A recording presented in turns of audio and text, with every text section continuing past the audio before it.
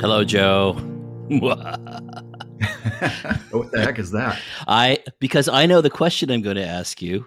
Of course and you do. Our guest, and it is diabolical. This is your most diabolical question This is, we're going deep here. We're going diabolical, total nerdy. My question is about science fiction, which seems appropriate for our guest tonight. Okay. And I'm going to present you with the choice of only writing in one of three subgenres of science fiction. But there's a twist to this. Not only can you only write in the one subgenre, you only can consume that subgenre. So my favorite subgenre to write in and consume. And I'm going to give you a list to choose from to make this easier. Okay. All right. So space opera is one choice. Okay. Post-apocalyptic. Or cyberpunk. Those are your choices. And the trick here is you can only watch, read, or listen to one of these subgenres as well. That's the only science fiction you get from now on till the end of your life. Yeah. Okay. I enjoy cyberpunk, but I can't write it. That's not my thing. The space opera, I enjoy it. I think I can write it. Not as well as our guest, mind you, I expect. But yeah, I think our guest could write us all these better than us. Yeah. He can write us under the table. So I'm going to have to go with post-apocalyptic. Ooh, okay. I did not see that one coming. All right. Yeah, because I love to read it. Got some favorite books and movies. And it's not going to depress you if that's all you get to read or watch is. Well, I'll tell you, and I don't want to keep our guests waiting too long, but just to, my favorite movie of the last few years is probably Fury Road, Mad Max. Oh yeah, that's a great movie. Isn't that amazing? One of my favorite books is, we talked about it with Mr. Brin, David Brin's The Postman. Yeah, that is a great book. Post-apocalyptic. An old favorite, I believe it was George Stewart, Earth Abides.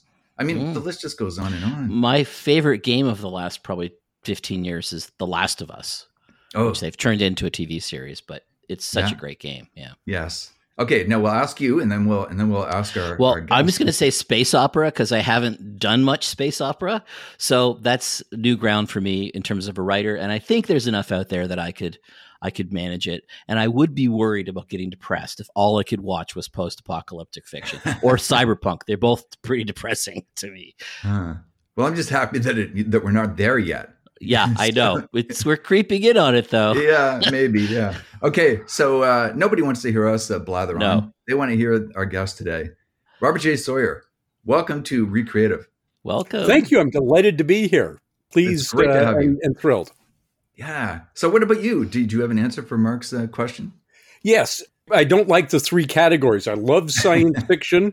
Yes. None of those three are my habitual métier for writing or for reading. But that's not the game. The game is to pick from those three. I'm going to pick post-apocalyptic, and here's why. Okay. I am a science fiction writer who is interested in characterization. Science fiction, I say, is a laboratory for thought experiments about the human condition that would be impossible, impractical, or unethical to conduct in real life. Mm-hmm. Space opera is not about real human psychology.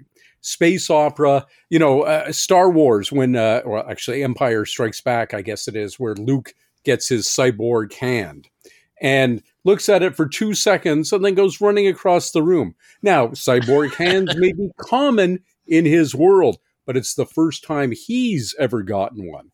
And it's a hugely unbelievable moment. When James Earl Jones intones, "No, I am your father." Have you ever had a shocking revelation made to you in your entire life where your response to it was to scream, "No, that can't be true"? So there, in space opera, it's about the adventure. It's about people who aren't humans, right? And the opera name applies to the fact that it's this histrionic, over-the-top, unbelievable characterization. That's why it's applied. It was originally applied, of course, to Westerns, horse opera, and then moved over to space opera. But the opera part is that unbelievable over-the-top histrionic characterization. For the cyberpunk, the same thing. You can have certainly characterization in cyberpunk, but that second part of the name, the punk part, is a very specific, narrow part of the human behavioral spectrum. And I like to say, William Gibson, who I admire, consider him a friend, great fellow Canadian science fiction writer, he got everything wrong about the internet, most significantly that it would be controlled by a hacker underground of mirror-shaded social malcontents. It's not. It's controlled by the most powerful and rich men. They're all men in the world, big corporations, and a spirit of generosity, which is not part of cyberpunk. You'll remember some years ago that Time magazine named its person of the year you, the internet creators who freely give of themselves to make a Wikipedia, to post a joke on Facebook, to write an amusing blog post, to upload their content, right? This is not the cyberpunk milieu. And I would go crazy if the only people I could write about were disaffected youth, dissolute individuals who were on the wrong side of Bill uses this term, William Gibson uses this term, consensus reality. What cyberpunk has is a consensus morality, which is orthogonal to my own. So I couldn't do that. So by a process of elimination, we end up with post-apocalyptic. Granted, and you raise a very valid point, Mark, about a steady diet of either reading or writing about the downfall of our civilization is inherently depressing. But that said, within the context of the downfall, you can write about real human interaction. And as it happens, my most recent project is my own, I think, first post-apocalyptic work. Yeah, you could stretch a couple of the others to make a case, but The Downloaded is absolutely a post-apocalyptic novel and has some of the warmest, most human characters in it. Ironically, they are from that wrong side of the law that so characterizes cyberpunk that I've ever written. So if I had to only read one of those three choices that you kind of cruelly put on the table, Mark, your buffet is not one that I choose to dine at. I would have to choose the post-apocalyptic. It's a feast of the devil. That's all it is. Yeah. But I can imagine you bringing broccoli and kale, and you've got cauliflower and have all you can eat buffet. Thank you. I'm going to go hungry today. I will pass. Thank you very much. Yes. So why, Mark, did you limit it to those three? Well, because I knew that Rob didn't really write too much in any of those.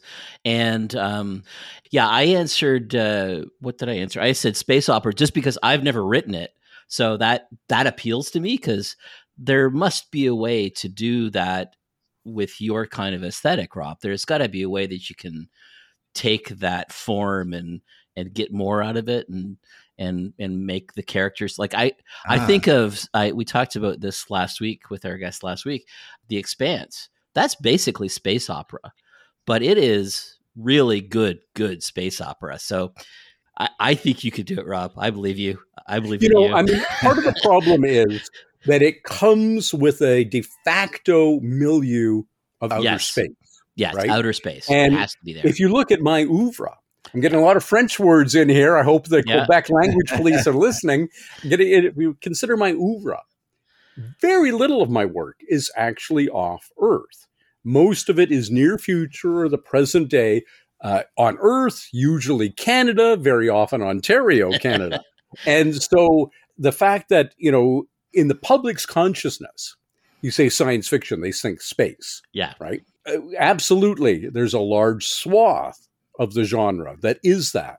It's a hard sell to get me to buy in to most space-based science fiction.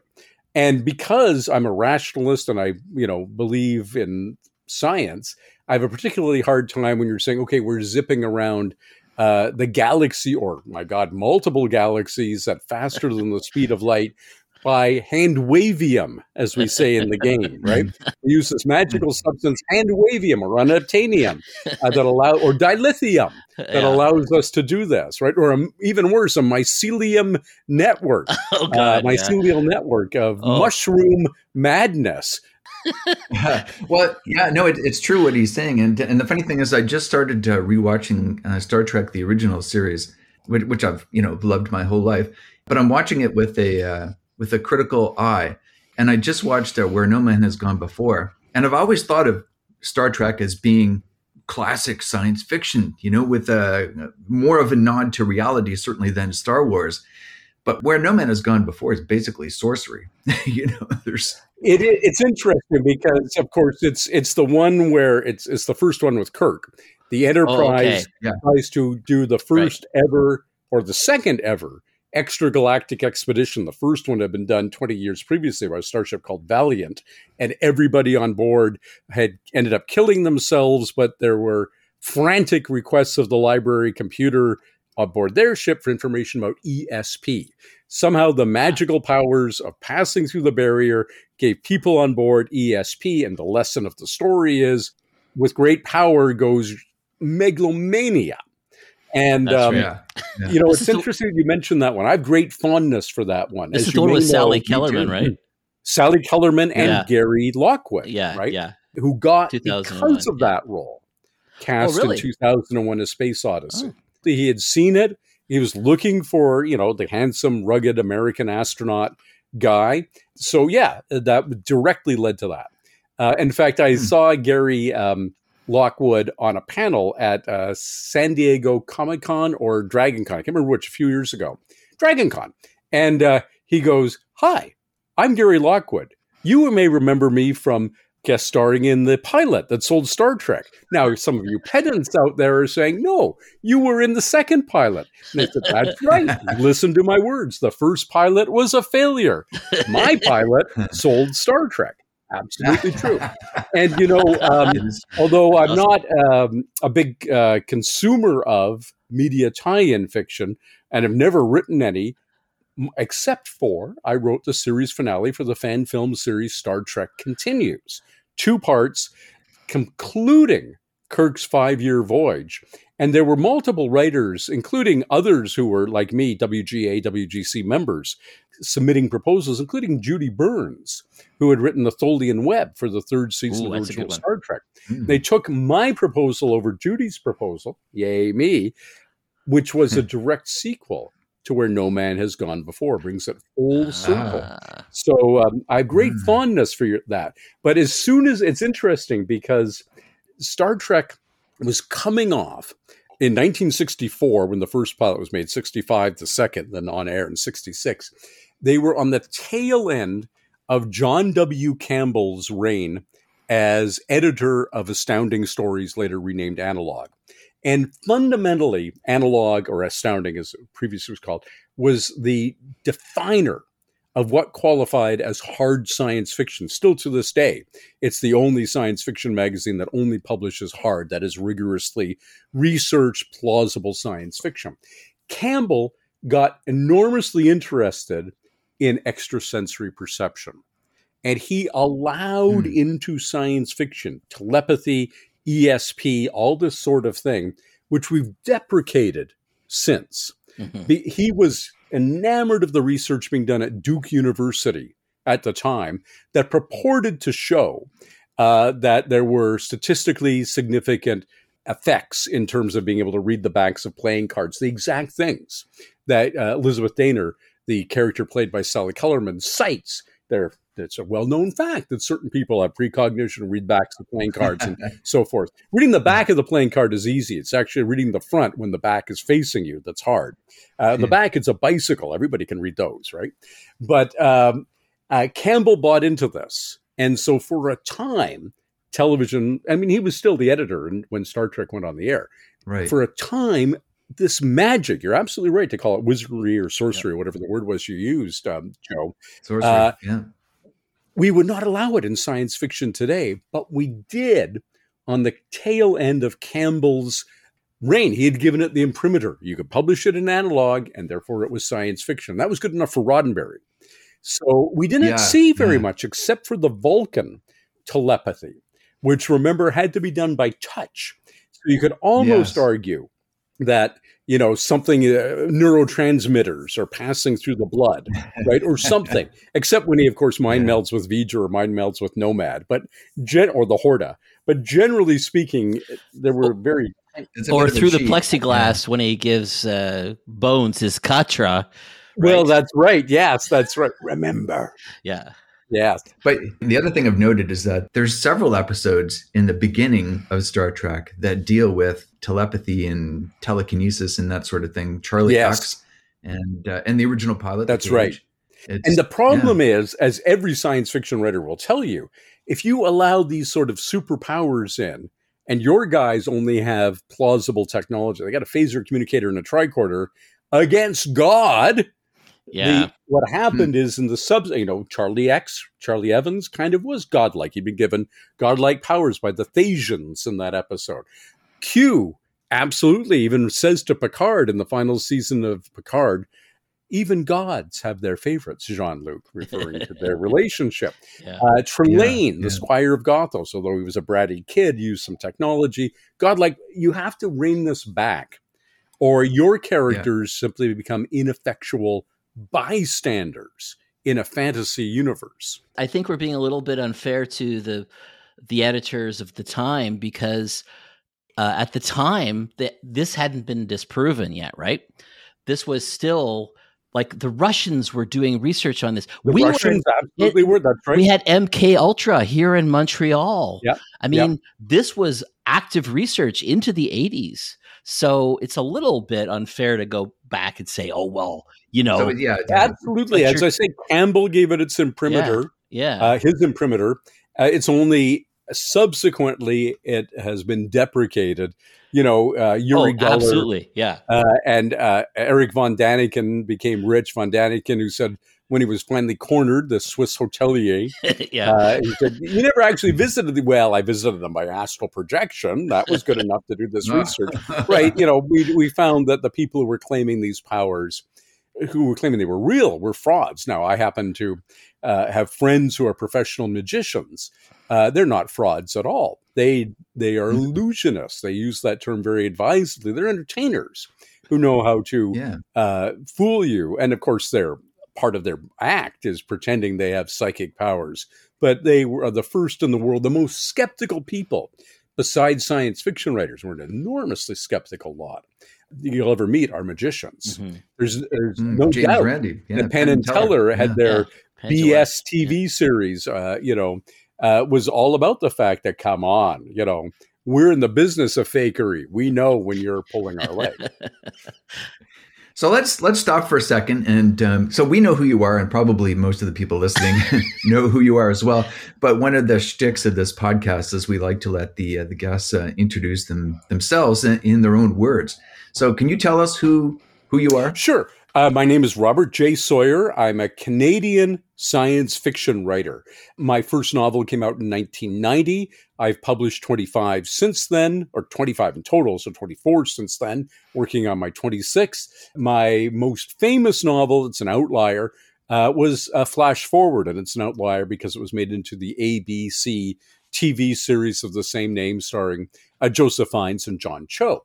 My other novels include Calculating God, which was my first national bestseller in Canada.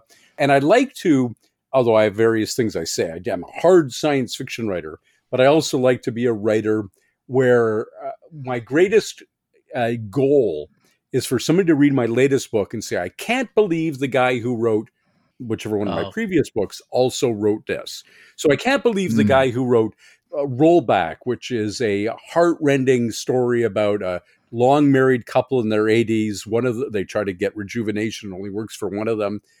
Very tender, emotionally fraught story. Also wrote Red Planet Blues, a hard-boiled detective novel on Mars. Also wrote The Talking Dinosaurs of Farseer, Fossil Hunter, and Foreigner. Also wrote Starplex, which is the closest thing I've ever done to space opera. Yeah. Also wrote courtroom drama, science fiction, Illegal Alien. I like to be a chameleon within the confines of I believe science fiction has to be plausible extrapolation from what we already know to what reasonably might be. That's the only commonality my work has. I have a question about that. Is that for yourself or is that showmanship? I'm in the entertainment biz. Yeah. I have chosen this particular way to feed myself and my family and my, have my lovely home and all of that. And you have to have a certain panache in Yes. what you're doing. So absolutely. I mean, I've been very lucky. I have won more awards than just about anybody in the history of the science fiction and fantasy field. I mean, according to the Locus database, I have indeed won more and been nominated for more. I've lost way more than I've won than anybody else in the history of the field, going right back to Mary Shelley and H.G. Wells, and including George R. R. Martin and Stephen King. So, that comes from dazzling. And an individual book dazzles more when it is a break. I was just reading commentary on Sofia Vergara, who is now starring in the new limited series Griselda about the Colombian female drug lord, right? And people are saying, she never won an Emmy for her terrific portrayal of Gloria on Modern Family. Other cast members did, not her, right? Because it was so easy for her to be that character with the extravagant, as she says herself, accent, the gorgeous good look. This is her. She's playing her, or, as Larry David does on Curb Your Enthusiasm, her to the 10th degree, but her in real life. So now, as she's reached a certain middle age point, she wants serious respect as an actor. She's playing a not physically attractive, not likable, despicable human being, right? That's going after the awards. She wants to dazzle. Well, there are writers who I think are every bit as good as ambitious as I am, if not better, maybe even better, whose career doesn't show the variety. And I think if there's been anything that's propelled all those award wins, 67 or 8 at this point for my science fiction writing, and, the only person in history to be named to the Order of Canada specifically for work in science fiction, the most recent guest of honor at a World Science Fiction Convention with me and my friend Xixin Liu. We were co-guests of honor at the most recent Worldcon. This is because of that showmanship reality. Whereas other writers who have been enormously good at what they do, if it's also got an enormous sameness, how does any one of those books stand out? I used to be, he's passed away now, that's the only reason why it's in the past tense, used to be very good friends with Peter Robinson, who is often called Canada's top mystery writer. And I'm lucky enough to be periodically termed Canada's top science fiction writer. But the difference was that my career was all these bizarrely different properties. And Peter's career was by and large chronicling the cases of Detective Inspector Alan Banks of the Yorkshire Constabulary.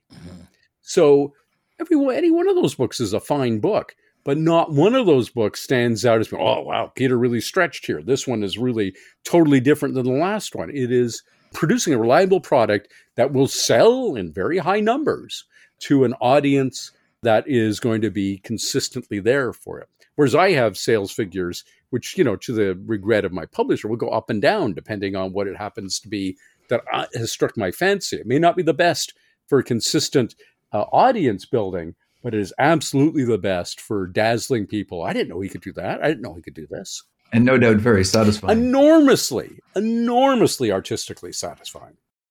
Yeah. So a funny story, well, funny to me anyway. I'm not sure I ever told you this. Maybe I did. You might recall we met working on the show Ideas at CBC Radio. I certainly recall. You had written a couple of books, but they hadn't been published at that point.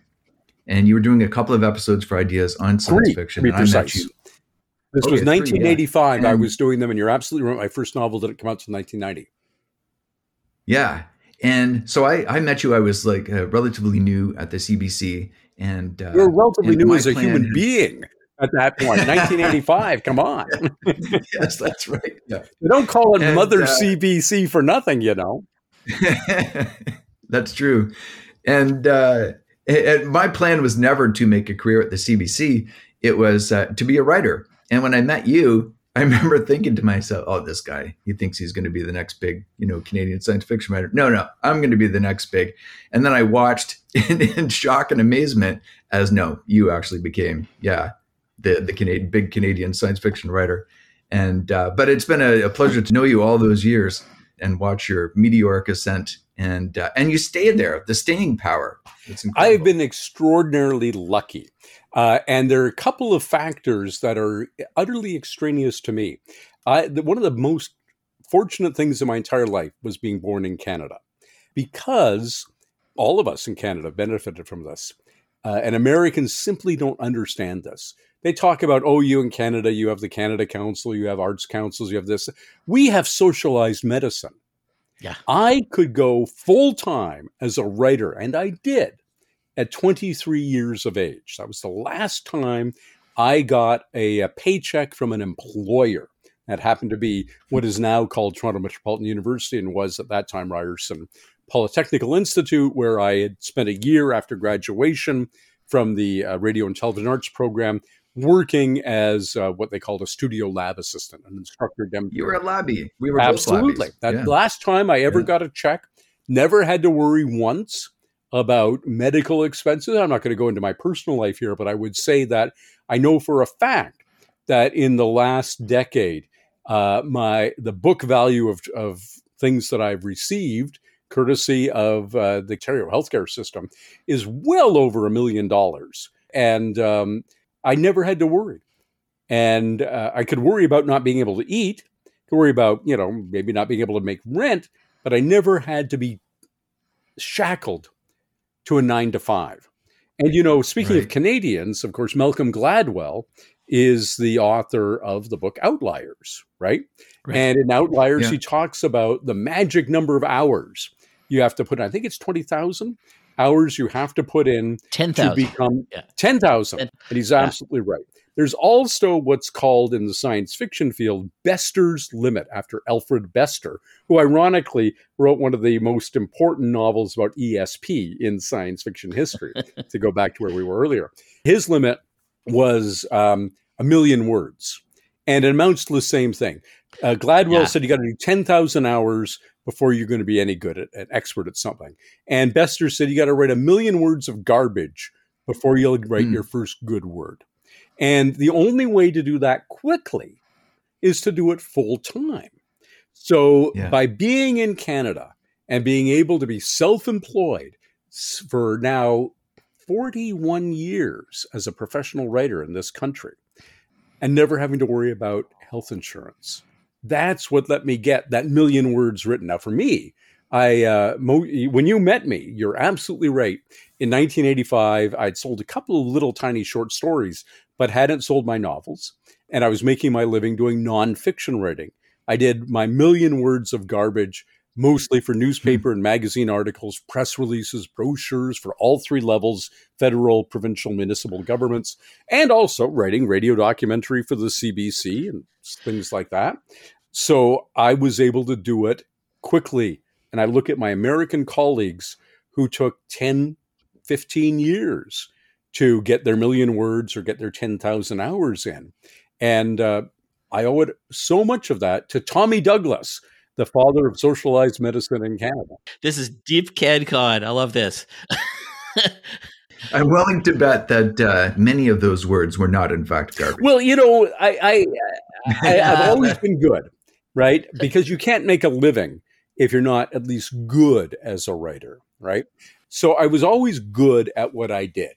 But that is, it sounds like braggadocio, but it is what pushes you in a direction, right? People say to me all the time, "Oh, you have a nice voice. Why don't you work in radio?" I said, "Well, I did. Actually, I have a degree in broadcasting," right? You get pushed in that direction because of whatever, the good Lord of completely random evolutionary chance and the DNA crapshoot between your two parents gave you.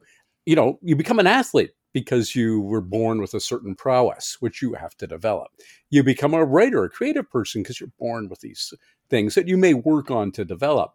But, the fact that I became a writer because I was good at being good at being a writing, because I talk smart and write good stuff. Real good. You gravitate, or you're streamed by external forces, right? That's true. Yeah. I would have loved to make I'm being facetious. I never would have, but I would have loved to make a living, playing professional hockey. I can't even skate. I don't have a prayer of doing that. You have to, they say of diplomacy, very much in the news these days, diplomacy of politics is the art of the possible. So it's just making any kind of living. It's not what you want to do. It's what you can do. Now, I have to get this out of the way. I tried desperately to put you on the radio. Yes, we tried repeatedly, multiple pilots. If the listeners haven't read Joe's book, they really should, because you feature prominently in it, Rob, and it's a great story. I know. I gave Joe a blurb, and I was delighted. What's great about the story is actually just like, it just shows how often it takes to try something before you finally break through. Absolutely. It is one of my greatest disappointments that we didn't make that happen. Me too. We did 3 great pilots for CBC Radio. What we're talking about here, for the listeners' benefit, is a show about science fiction. They would have some dramatization, radio drama composed, but it was a show about science fiction. It wasn't like we were trying to sell, you had Johnny Chase, Secret Agent of Space on CBC, and other That's right, possibly less than brilliant science fiction shows over the years. But we thought it was a natural. It didn't sell. And what you just said, Mark, is absolutely true. People say, oh man, why aren't they making movies and TV shows of your books? I said, actually, they made one. They made it in 2009. Yeah. I made a ton of money off of it, and it disappeared. I mean, I think it's streaming on Disney Plus. And that still puts you in the top percentile, right? Oh, absolutely. But that's my point. I won the lottery once. You people are saying, how come you haven't won the lottery 5, 6, 10, 20 times? The answer is because the Ontario Lottery Corporation has their goons come out and investigate you if you win too many times, and they look for insider dealing, right? That's hilarious.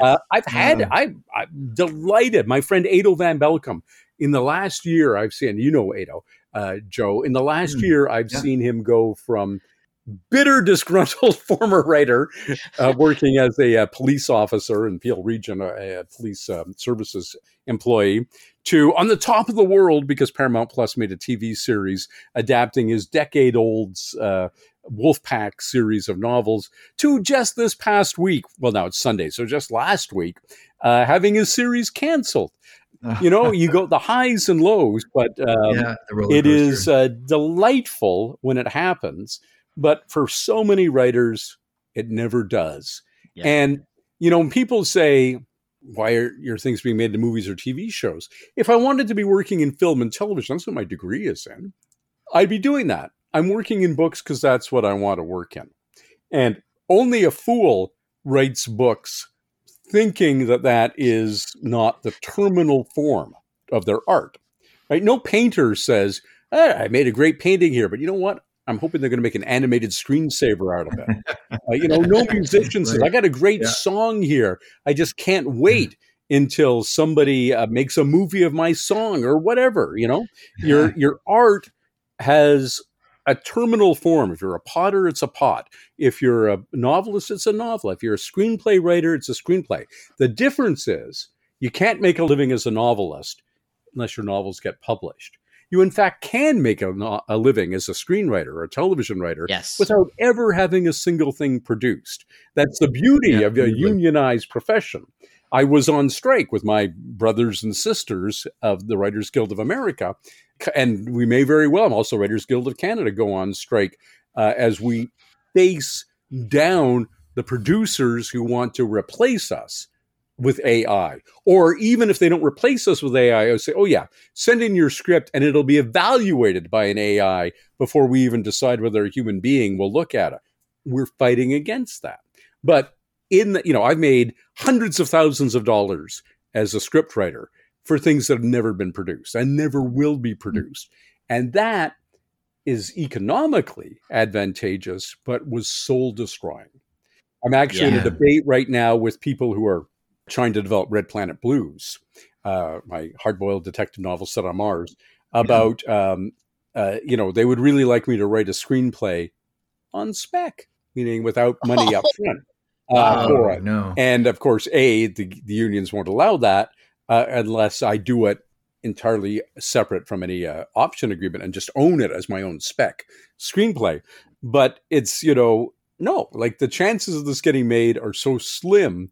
Why would I spend weeks or months doing this, for no recompense up front? Yeah. I wrote a great screenplay for a Canadian production company based on my novel Triggers. I thoroughly enjoyed doing that. Everybody was happy with the screenplay. Just never got made. And that's no failing on my part or on the producer's part. It's just the reality that, you got a script. Now you just need $100 million to make the film.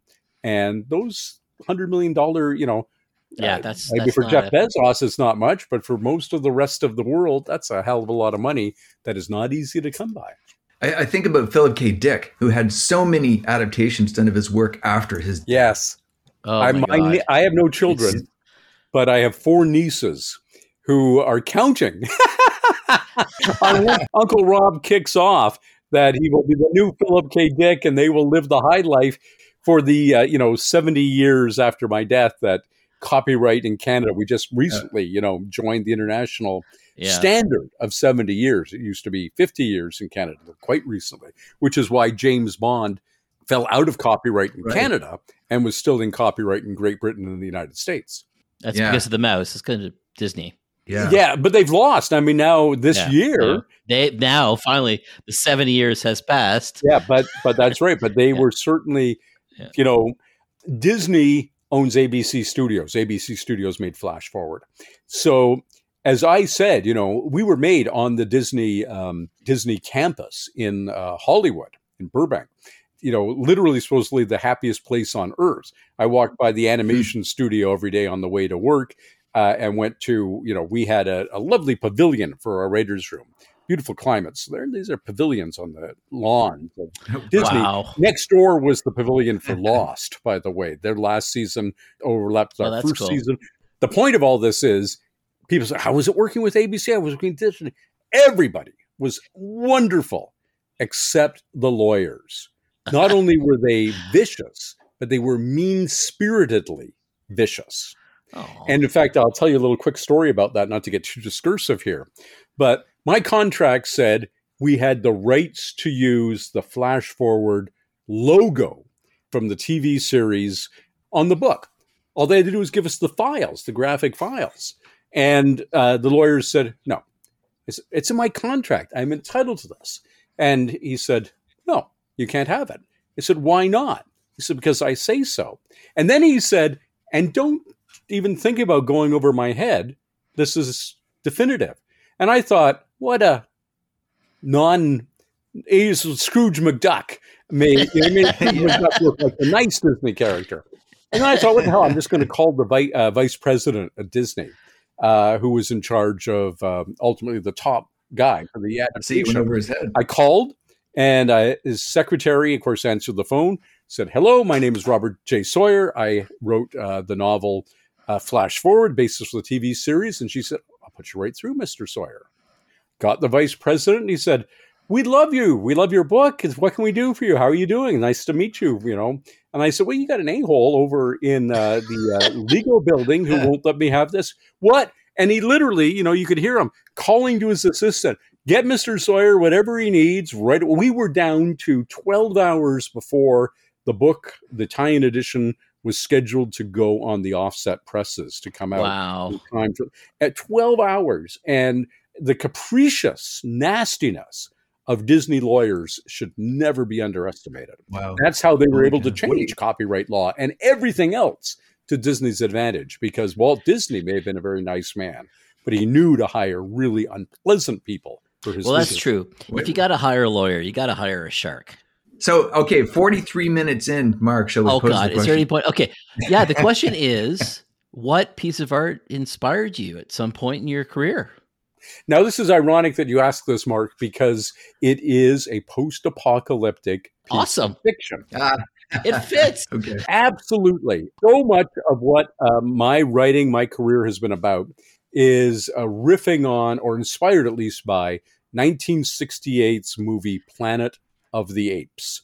There are a whole bunch yeah. of resonances there. First, I am, if you look for my literary antecedents, I say, H.G. Wells is my spiritual father. He was the father of writing science fiction as social commentary. Right. And that's what Planet of the Apes is. It's not a reasonable thing to think that, the apes are going to take over. But as social commentary, it's absolutely brilliant. One of the aphorisms of my own that I cite repeatedly is that no science fiction work is about the year it's putatively set in. Rather, it is wholly and completely about the year in which it was composed. Yeah. Planet of the Apes, of course, came out in 1968. It's based on a 1963 novel by Pierre Boulle called Le Planète des Singes, French novel. He also wrote Bridge on the River Kwai. But the 67, when the film was being made, the front page stories in every newspaper everywhere in the world were only two topics on a daily basis: the fear of nuclear war and race relations. Yeah. And that's 100% what Planet of the Apes is about. And it deals with them brilliantly. Sammy Davis Jr. went up to Frank Schaffner, who was the director of the film, went on to win an Oscar for directing Patton, as his next feature was Patton. Franklin Schaffner. Oh, I love that. After the film, Sammy Davis Jr. came up to the screen and said, "You have made the most trenchant film about race relations ever in American cinema." Right? And this was, absolutely true. Those who only remember it from their childhood, or only remember the Simpsons parody of it, or whatever, need to go back and watch it as a clear-eyed adult. It's a brilliant piece of social commentary. But also, it was the first science fiction film to have as its lead actor and as its lead actress people who had already won Academy Awards. Charlton Heston, who had won the Academy Award for Ben-Hur, and Kim Hunter plays Dr. Zira, the female lead in the film, who had won the Academy Award for A Streetcar Named Desire. The cinematographer, Lalo Schifrin, it's like Ansel Adams made movies. The cinematography in that film is gorgeous. And of course, he was an Academy Award winner. Michael Wilson, who had been blacklisted and didn't get his Academy Awards until they were retroactively given in his name. Actually, he had already won an Academy Award before he got blacklisted, and then subsequently got given again. He was the one who actually wrote the screenplay for Bridge on the River Kwai, but wasn't able to take a credit for it. He was blacklisted and so forth. Rod Serling, the principal, the most well-regarded scriptwriter in the science fiction genre. He and Wilson wrote the script. Just the whole team that came together for that was, the first really across-the-board A-listers. It wasn't the first, it was the score, I think the first Oscar nomination for Jerry Goldsmith, who wrote the brilliant score. John Chambers won a special Oscar for the creative makeup design.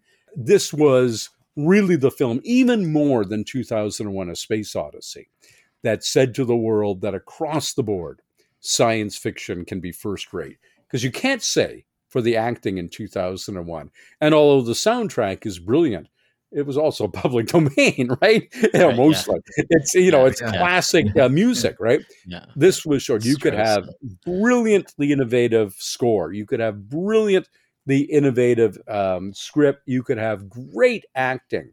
You could have all of that. So the idea that science fiction aspirationally should be social comment, should be high quality, and should just knock your socks off and stick with you forever.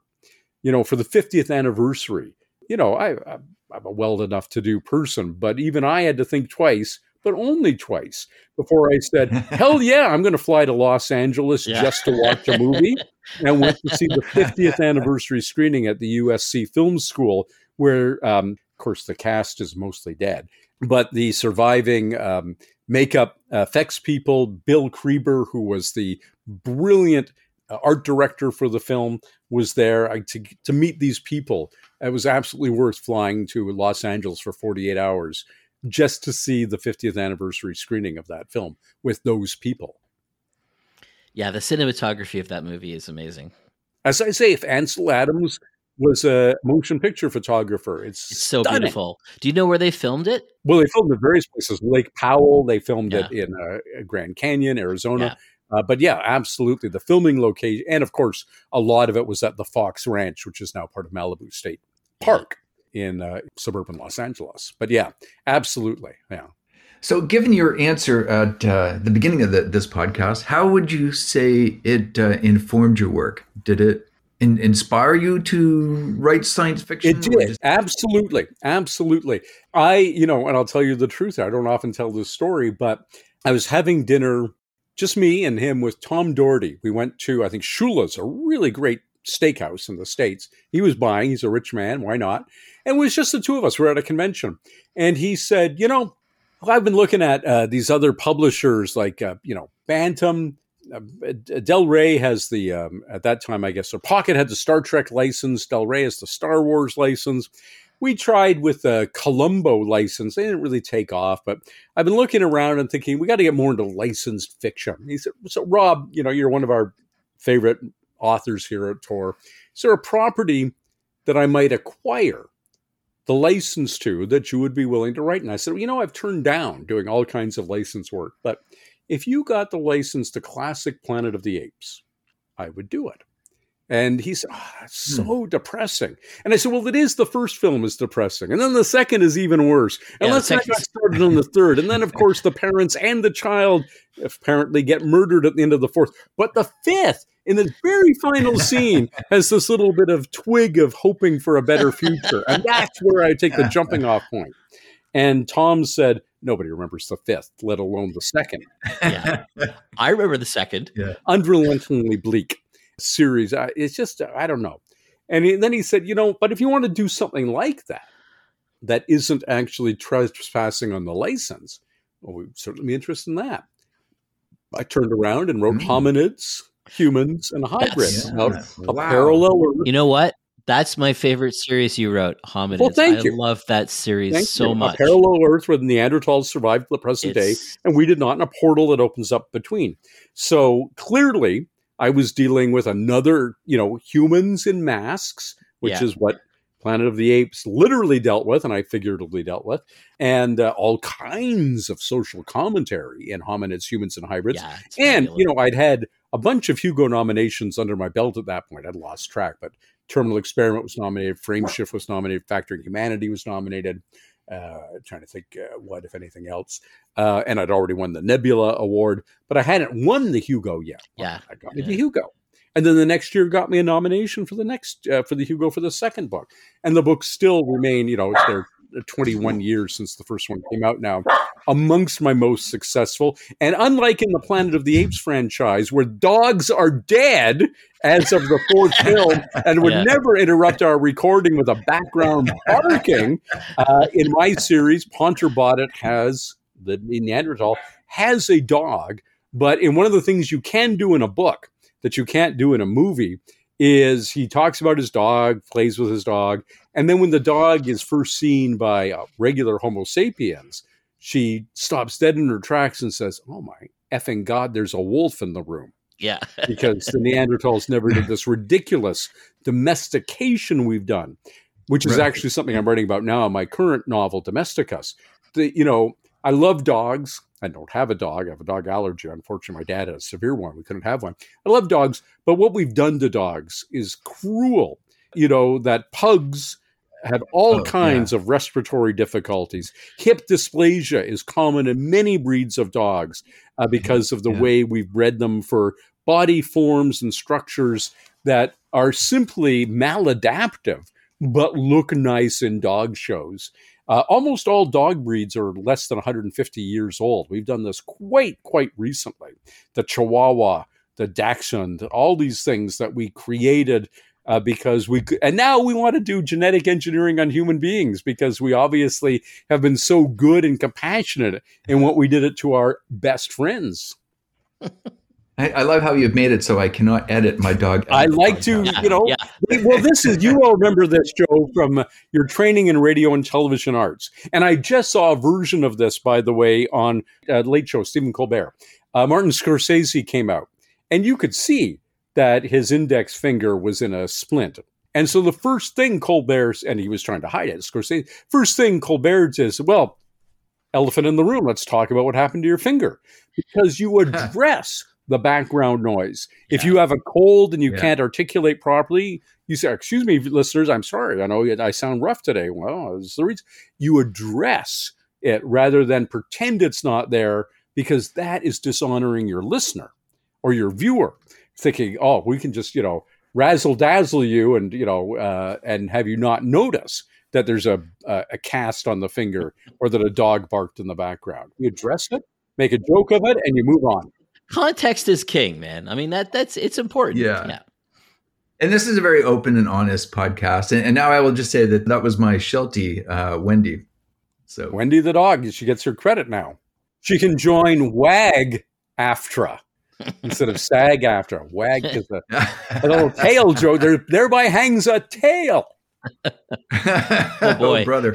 You don't have kids because these are like quality dad jokes. They're quality dad jokes. That's right. Yeah. So Planet of the Apes. I want to go back to something you were talking about earlier. Actually, the beginning of your career, that you had your last job was when you were 23, and then you became a full-time writer. Was there any point back then that you were afraid that you'd made the wrong choice?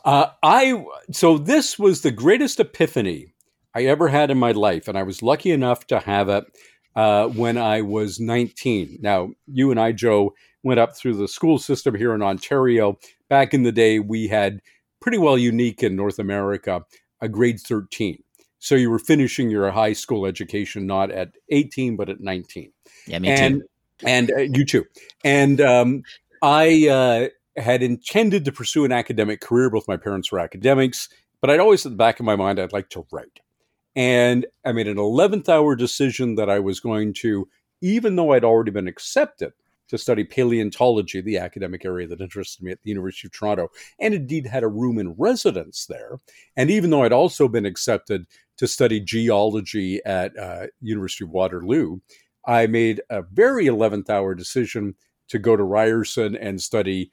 I wanted to be a writer. And because it was an 11th hour decision or a grade 13 decision, I didn't have the prerequisite of grade 13 history to do journalism at Ryerson, which was the top journalism program, certainly in Toronto and arguably in Canada, but the top broadcasting program in Canada then and now, the School for Radio and Television Arts at Toronto Metropolitan University. I don't know have you seen a new mascot of the university? I don't know what the hell that thing is. It's not the ram anymore? It's some kind of hideous fowl. But we used to have a ram, as you may recall. So go Eggy, but he's gone. In any event, I made this decision because I'd had this thing, an epiphany when I was 19, that I wanted to live my life by minimizing deathbed regrets. And I said to myself, I would regret going through a safe, comfortable career. Now, it's not really true anymore for academics, but it was at the time the template that I'd seen, which is my father's template, which is, you work hard, you get good marks, you get into a good school, you go to a better school or a good school for graduate work. He was an economist. He went to the University of Chicago, which was the top economics school in the Western world at the time, arguably still is, did his master's there, PhD there, associate professor, assistant professor, full professor, dean, professor emeritus. You're set for life. Tenure along the way where you cannot lose your job except for the most egregious of circumstances. That was the safe path. And when I said to my dad, throwing it all out, Dad, I'm not going to do that.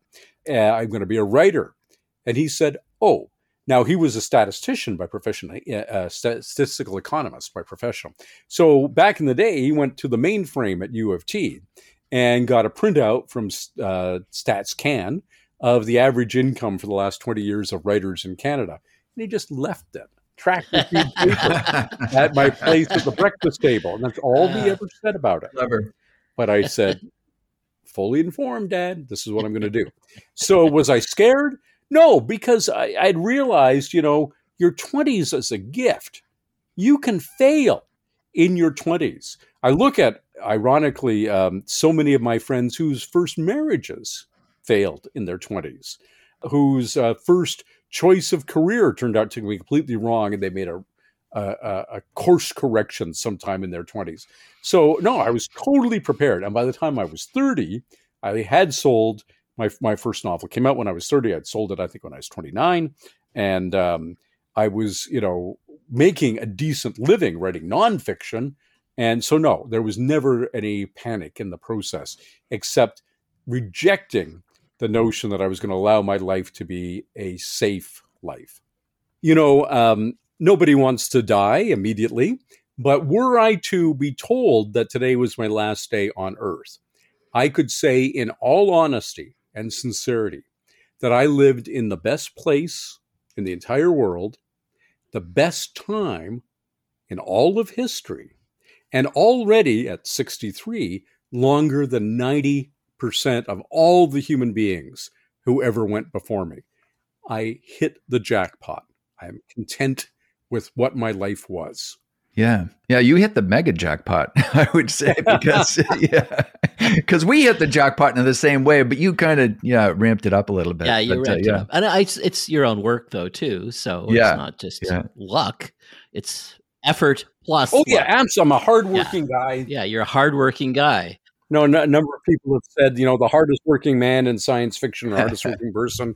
Maybe not. But I never discount the luck. And a thoughtful guy who work just as hard as I do and are just as or more talented than I am, who just never got some of those lucky breaks. Well, and Mark makes a good point too, that you're a thoughtful guy and and an affable guy. I mean, I've known you now for a long time, and one of the things that you've mentioned to me early on was the concept of paying it forward to other writers. Yes. Robert A. Heinlein really articulated that early on. But it was, he said simply when he'd helped a younger writer, the younger writer said to him, "How can I repay you?" And he said, "You can't. There's not a blessed thing you could possibly do for me. So turn around, and when you're where I am, or partway here, help the next guy along in line. That's all I ask." And what a great field I went into. We have most writers in the field have taken that to heart. There are a few people who are stupid enough, including a couple here in Canada, sadly, who are stupid enough to believe that other writers are their competition instead of their colleagues, and begrudge and take cheap shots at those who have been lucky this particular week or this particular year. But by and large, it's a field where I recognize that I can't write your books, Joe, or yours, Mark. You can't write mine. We're artists. We're not vying for, and it's an art that can expand or contract, particularly in today's environment of hybrid and or self-publishing, to take as many talented practitioners as are committed to the craft. So it's not like, oh, he got a book contract, therefore I did not. Yes, it's true. If the year I won the Hugo, Kim Stanley Robinson and David Brin, one of your previous guests, for example, did not. They were defeated. But that brings a point. You've had David on this show. Yes. Right? Yeah. Okay. Great friend of mine. As it happened, David and I were sitting in adjacent chairs at the Hugo Awards ceremony. Of course, they have the potential winners down front so that there's no, delay of whoever's vaulting. So I get they're announcing, the finalists are, and these Kiln People by David Brin, Hominids by Robert J. Sawyer, the others Kim Stanley Robinson's Year of Rice and Salt, and so forth. And they called my name, and David was just grinning from ear to ear, reached over, clasped my hands, "Let me be the first to congratulate you." Right? That's the spirit of this field. Yeah. I've encountered that generosity from so many writers who both are senior to me, and now that I'm fairly much a eminence grise in the field myself, always pay forward. Yeah.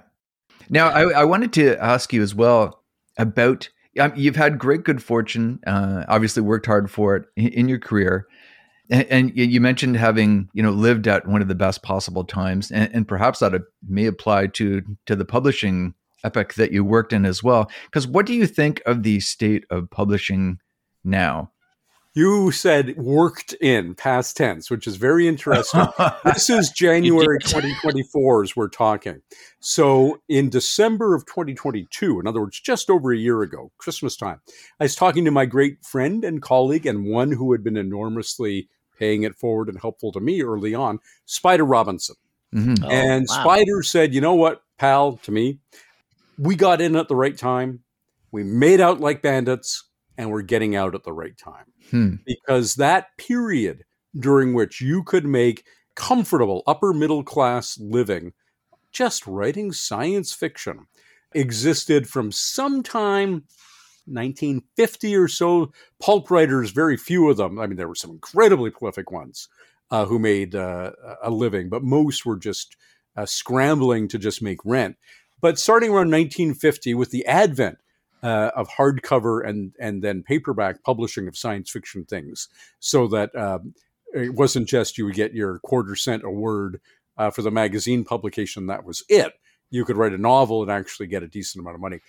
Through to 5 years ago, or maybe even 10 years ago, where it all started to fall apart, you could make a really decent living doing this. Every writer I know has either seen their advances drop. Larry Niven talks about this quite candidly, one of the great writers, and again, a friend and a mentor of mine who is now, of course, a friend of mine, where I always like to see Larry.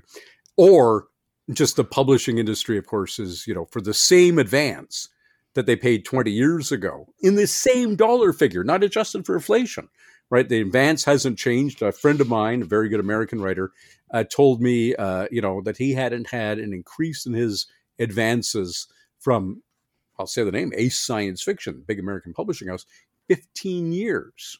15, which meant that, in essence, his advances had dropped by more than half in that time. And also in that time, Ace and the others, Ace being part of Penguin Random House, the other big five said, you know what, we've got your print rights in North America. We want them worldwide, in English at least, and hopefully worldwide in all languages. We want your ebook rights. That's turning out to be lucrative. We're going to poison the market by overpricing your ebooks and make sure you never make a damn cent off them. And if you do, give you only 17.5% of what the consumer pays for the ebook, while we take 3 times that amount for having pressed the upload button. Jeez. Oh, audiobook rights, they used to be yours. No, now they're ours too. No increase in advances. So the state is horrific. And we haven't talked very much at all about one of the things I read a lot about in my science fiction was artificial intelligence. Mm-hmm. Yeah. I had a friend of mine, Lazarus Chernick, was just posting on my Facebook wall yesterday, the day before, ironically in a comment aimed at David Brin, where David is participating in a conversation, that, David, you're out of touch. You don't understand that my whole reason to live as a creative individual has been destroyed these last 18 months by generative AI art. Made my living, to whatever degree I made a living, as a science fiction artist. And now all you have to do is say a few prompts into DALL-E or one of the other generative engines and get work that is as good as, in the eyes of the public at least, that created by an artist who was bleeding his heart and soul onto the canvas. And we aren't quite there yet, where they can produce, where generative AI, ChatGPT, and so forth, not yet, no, can produce a novel that's as good as mine. But they can certainly produce one that's an incredible imitation of my style. And within, Moore's Law, computing power doubles every 18 months. Okay, when it was introduced 18 months ago, it was kind of a joke. And now it's pretty darn good. And 18 months from now, it's going to be better than me. And why would, I like to dazzle, as I say. You don't know what you're going to get with a Rob Sawyer novel. I like to say I'm the Forrest Gump box of chocolates of science fiction. That isn't everybody's taste. You can say to ChatGPT today, you won't get a very good version. 18 months or 36 months from now, you've got a perfect version. I want a Rob Sawyer novel. That is, I like his politics. I really enjoy all the creative wordplay. I don't like it when he bashes the United States, even though he's a Canada-U.S. Dual citizen and is just doing his civic duty to be one of the unelected legislators that the poets, meaning writers in general, are in our cultural landscape. And I wish, though, that he had a lot more graphic sex. Write me that novel and have it. He did this series about Neanderthals in a parallel world. I want it to be not Neanderthals. I want it to be instead that bears. Oh, dear. Oh boy! I think you might have a bestseller on your hands there. And you're the only person in the world who wants that book. So you talked earlier. You asked, "Do I do it to dazzle?" The only way you can dazzle is if you have a large audience. Yeah, and we're leaving the era of popular or mass market fiction and moving towards the era of bespoke, custom-made art that is perfect for you, but is of no interest to anybody else. Wow. That's the death of the arts being the signature of civilization. Wow. You want to talk about fragmentation of market. And your post-apocalyptic scenario. There you are, Mark. Oh my God. It's so depressing. It's so depressing. It is. And as I said in the conversation that brought David Brennan into it and then my friend Lazarus, is that, science fiction writers, we've been warning the world for 70 plus years about AI. Yeah. And then big business just said, hey, we're going to do it anyways, with no government oversight. And then when they did it, we all said, what are you going to do? They've done it. So we're in a position now where, ironically, there's a meme going around right now that maybe the Swifties that saved the world, the Taylor Swift fans who are so incensed about the deep fake, hardcore fake images of her that emerged last week, that they may finally be forcing the government to do some regulation. But certainly the artists have been unable to say, come on, why did you have to let the genie out of the bottle? This is the only reason we live for. And you're saying, it's as replaceable as the elevator operator of 80 years ago was replaceable by just user-generated content. The user presses the button. Yeah, I would argue that it's not just us as the creators that are impacted by this, but our readers, the consumers of all of this are also impacted by this because it's fundamentally empty. Yes. Because you don't learn something new if you just say, I would like to see this specific thing. You're never going to learn something from that. This is social media writ large, right? Everybody has found their silo. Everybody has found their echo chamber where their already existing beliefs are reinforced with constant dopamine hits of like. And we end up now with a world that is more polarized than ever. Nobody is changing their opinion. The idea that this whole rigmarole they're going into the United States right now that is supposedly to convince swing voters to change their mind from Trump to Biden or vice versa. There are no swing voters. Almost to a person in the United States or here in Canada or everywhere else, people are already made up their minds and they're convinced they're right because the only information they receive reinforces their already entrenched opinions. Yeah. The death of the traditional media, the CBC, the Mother Corp. Pierre Poilievre talks about defunding it, but everybody recognizes that the impact, that there is no national voice, that there is no Knowlton Nash or Peter Mansbridge. There's no Peter Zowski anymore. There's no, who is that guy on Cross Country Checkup? Rex Murphy? Murphy, for all his curmudgeonly Some would argue that's a good thing. There are no central voices anymore. They're just an arrangement of fringe voices, right? There's nothing like Morningside that draws the country together anymore. Nothing even remotely like that. Nothing like we all listen to Uncle Knowlton, or if you were a CTV guy, to Uncle Lloyd. There's no Walter Cronkite in the United States. There's no trusted journalistic voice anywhere.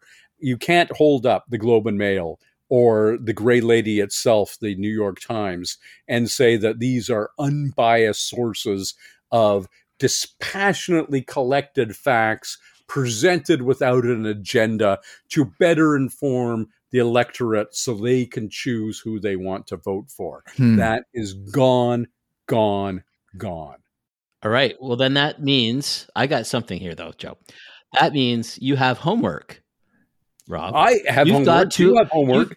So do I, and so does I Joe. never did my homework in high school. We have to. Okay, but this is the challenge, right? As science fiction writers, we're probably the best placed people to think about what comes next, what replaces that old model. Right, but this was my point at the beginning of my screed. We tried to save you from AI. We tried to save you from book burning and censorship. We tried to save you from the limitation of rights based on gender orientation, sexual preference, gender at birth. We tried to save you from environmental degradation. We tried to save you from the population explosion. We tried, and nobody listened. So to say to me, now here's your agenda, Rob, you go and come up with the perfect solution and be ignored again. I say, nope, been there. As Spider said, we're getting out at the right time. Been there, done that. Did my bit, quite literally, for Queen and country, and got inducted into the Order of Canada for it. But it doesn't mean that I or anybody else, not George Orwell, not Aldous Huxley, not Ray Bradbury, not Margaret Atwood, not a one of the science fiction writers who devoted their career to sounding the warning bells and giving the possible remedies to the social ills was ever heeded. That is the epitaph, not just of science fiction, but of our culture and our species. So, is there any hope? You know, when they opened Pandora's box, the last thing that came out in the myth is hope. And you can't put that back in the box either. I have my fingers crossed that I'm going to be political. The United States is not going to repeat the mistake of electing Donald Trump. It astonishes me. I say, okay, you made a big mistake once. Okay, I learned from your lesson. Nobody learned. He is the presumptive nominee and the front runner in polling to be the most powerful man in the world again. I was a huge fan of Greta Thunberg, but we got the most recent COP summit in Dubai instead. I want to believe, this was my problem with the X-Files, is David Duchovny wanted to believe all that crap was true. All that extrasensory perception and magical stuff that we discredited at the beginning of this interview. I am holding out hope. But every time something ridiculously bad happens, the COVID crisis, great. We learned how to deal with pandemics when we know we've got vaccines, we've got masks. No problem. This will be over lickety split. Oh, people won't take the vaccines. They think that a billionaire is putting a chip in their blood. Oh, we're not going to wear masks because it's inconvenient or uncomfortable. As somebody said, tell that to the surgeon who spent 9 hours wearing a mask to put in my artificial hip for me, that it was an inconvenience and he really didn't need to wear that mask and he could just breathe his germs into my gaping flesh wound. Every time we do something ridiculous, and right now, as we talk, for the first time in human history, not one, but two separate nuclear powers are engaged in shooting wars, Israel and Russia, right? Am I supposed to say, oh, where's the hope in that? We're hoping that neither Putin or Netanyahu are going to decide, screw this, I'm going down with a bang. We're hoping that maybe they're saner than Kim Jong-un and just launched more ICBMs today. We're hoping that despite the fact that SCOTUS was allowed, the Supreme Court of the United States, to install a Texas oil man instead of an environmentalist 24 years ago, that it's still not too late to prevent catastrophic global environmental change, even while Ontario and British Columbia and Hawaii and California are burning to the ground. Hope. It's a diamond in the Smithsonian. I'm starting to regret my post-apocalyptic choice at the beginning of this podcast. I would change my answer. I want to say post-apocalyptic. That's the only way to go, clearly. Oh, my goodness. Well, gee, this has been a fantastic conversation. My pleasure. Always, Joe. Mark, a pleasure. Yeah, love to see you again. Thank you very much. Live long, let us hope, and prosper, all of us. Yeah. Yes.